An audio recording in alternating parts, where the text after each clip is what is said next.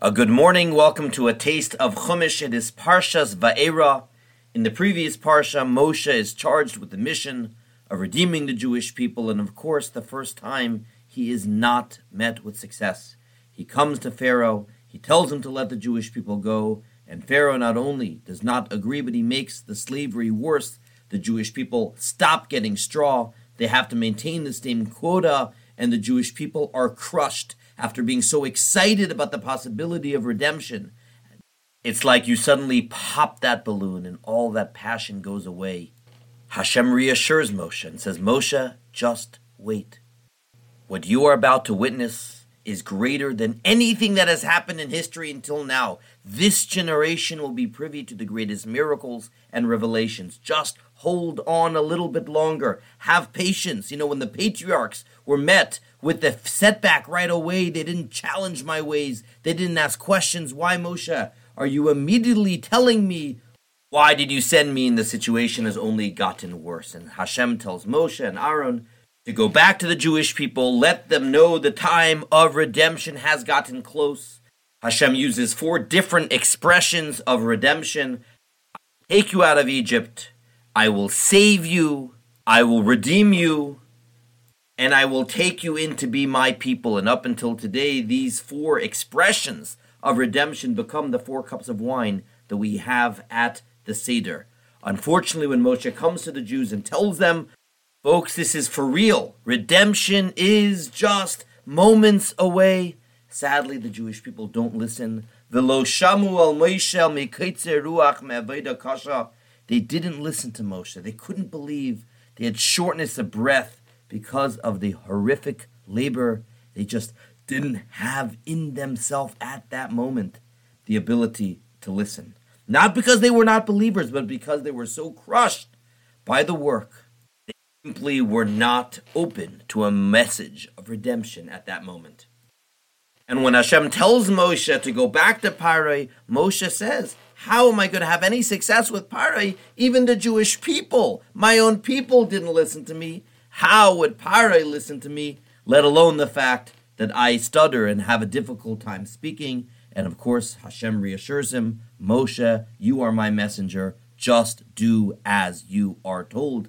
And at this time, the Torah continues and gives us the lineage of Moshe and Aaron, how we got to this point. We go back to the 12 tribes, and we mention the first of the tribes is Reuven, and all of Reuven's children, and then all of Shimon's children, and then all of Levi's children, until we come down to Moshe's own parents, Yocheved and Amram, who give both birth first to Miriam, and then Aaron, and then Moshe. These are the same Moshe and Aaron that are now going to be appearing before Parai, asking for permission for the Jewish people to leave Egypt. And the commentators point out that the Torah reiterates their lineage at this point in order to emphasize the point that in Judaism, our holiest people are men and women.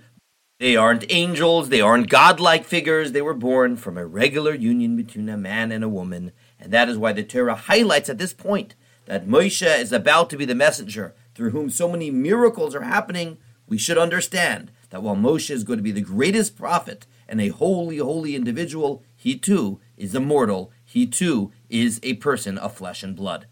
But for today's spiritual takeaway, I want to go back to Moshe's argument to Hashem.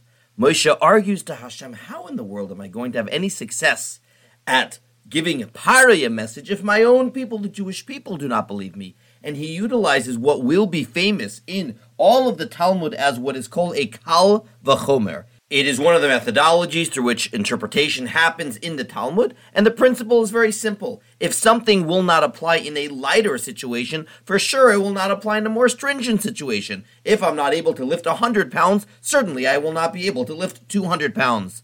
If a person wouldn't be believed in this argument, for sure the court wouldn't believe them in an even greater claim, so on and so forth. This is called a kal v'chomer. And yet, when you look at Moshe's argument, the kal v'chomer does not seem to be a classical kal v'chomer, because there is indeed a difference. You can't just say, just because the Jewish people didn't believe Moshe, certainly Parai wouldn't believe Moshe. There's a difference. The Jewish people didn't believe in Moshe because they were crushed. Their spirit was shattered. They were not in a place to listen. So just because the Jewish people were receptive to that message, would that necessarily mean that Pare would not listen either? That would be like saying, I'm not able to lift 50 pounds on a day that I'm feeling sick, therefore I'm not able to lift 100 pounds on a day that I'm feeling fully healthy. Not necessarily can you make that claim. So what is the Kal V'chomer here? And the Hasidic masters give a beautiful interpretation that is so timely today.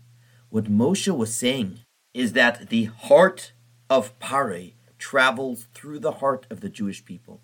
If he isn't able to persuade his own people that they are ready for redemption, there is no way that Paro will get the message, because only when the Jewish people are truly convinced internally, then at that point, that energy will transfer over to Pare.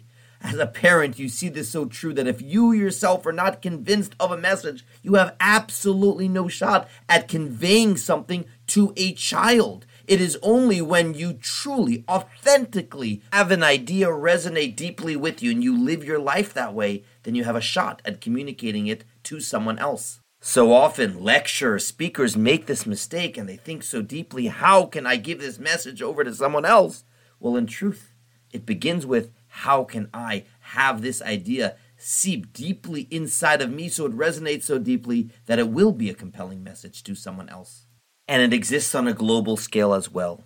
So many people are afraid to say certain truths to the non-Jewish world about Israel or even about our Jewish identity, to perform certain mitzvot, and we don't know how to say it, and we think about the best way to say it. But in truth is, if we truly get it, that's the best way the world will get it. If we feel it in our bones, the world will respond. It's easy to blame the world for not listening, but sometimes the best thing to do is to look in the mirror and to say, am I truly living this way authentically myself? Or am I perhaps projecting my own inner shame when it comes to this topic? Is saying in order for Pare to hear this message, the Jewish people have to change their paradigm. They have to cease to tolerate the lie and the corruption of the slavery and exile, to look at themselves as free people on a mission from Hashem to receive the Torah at Sinai.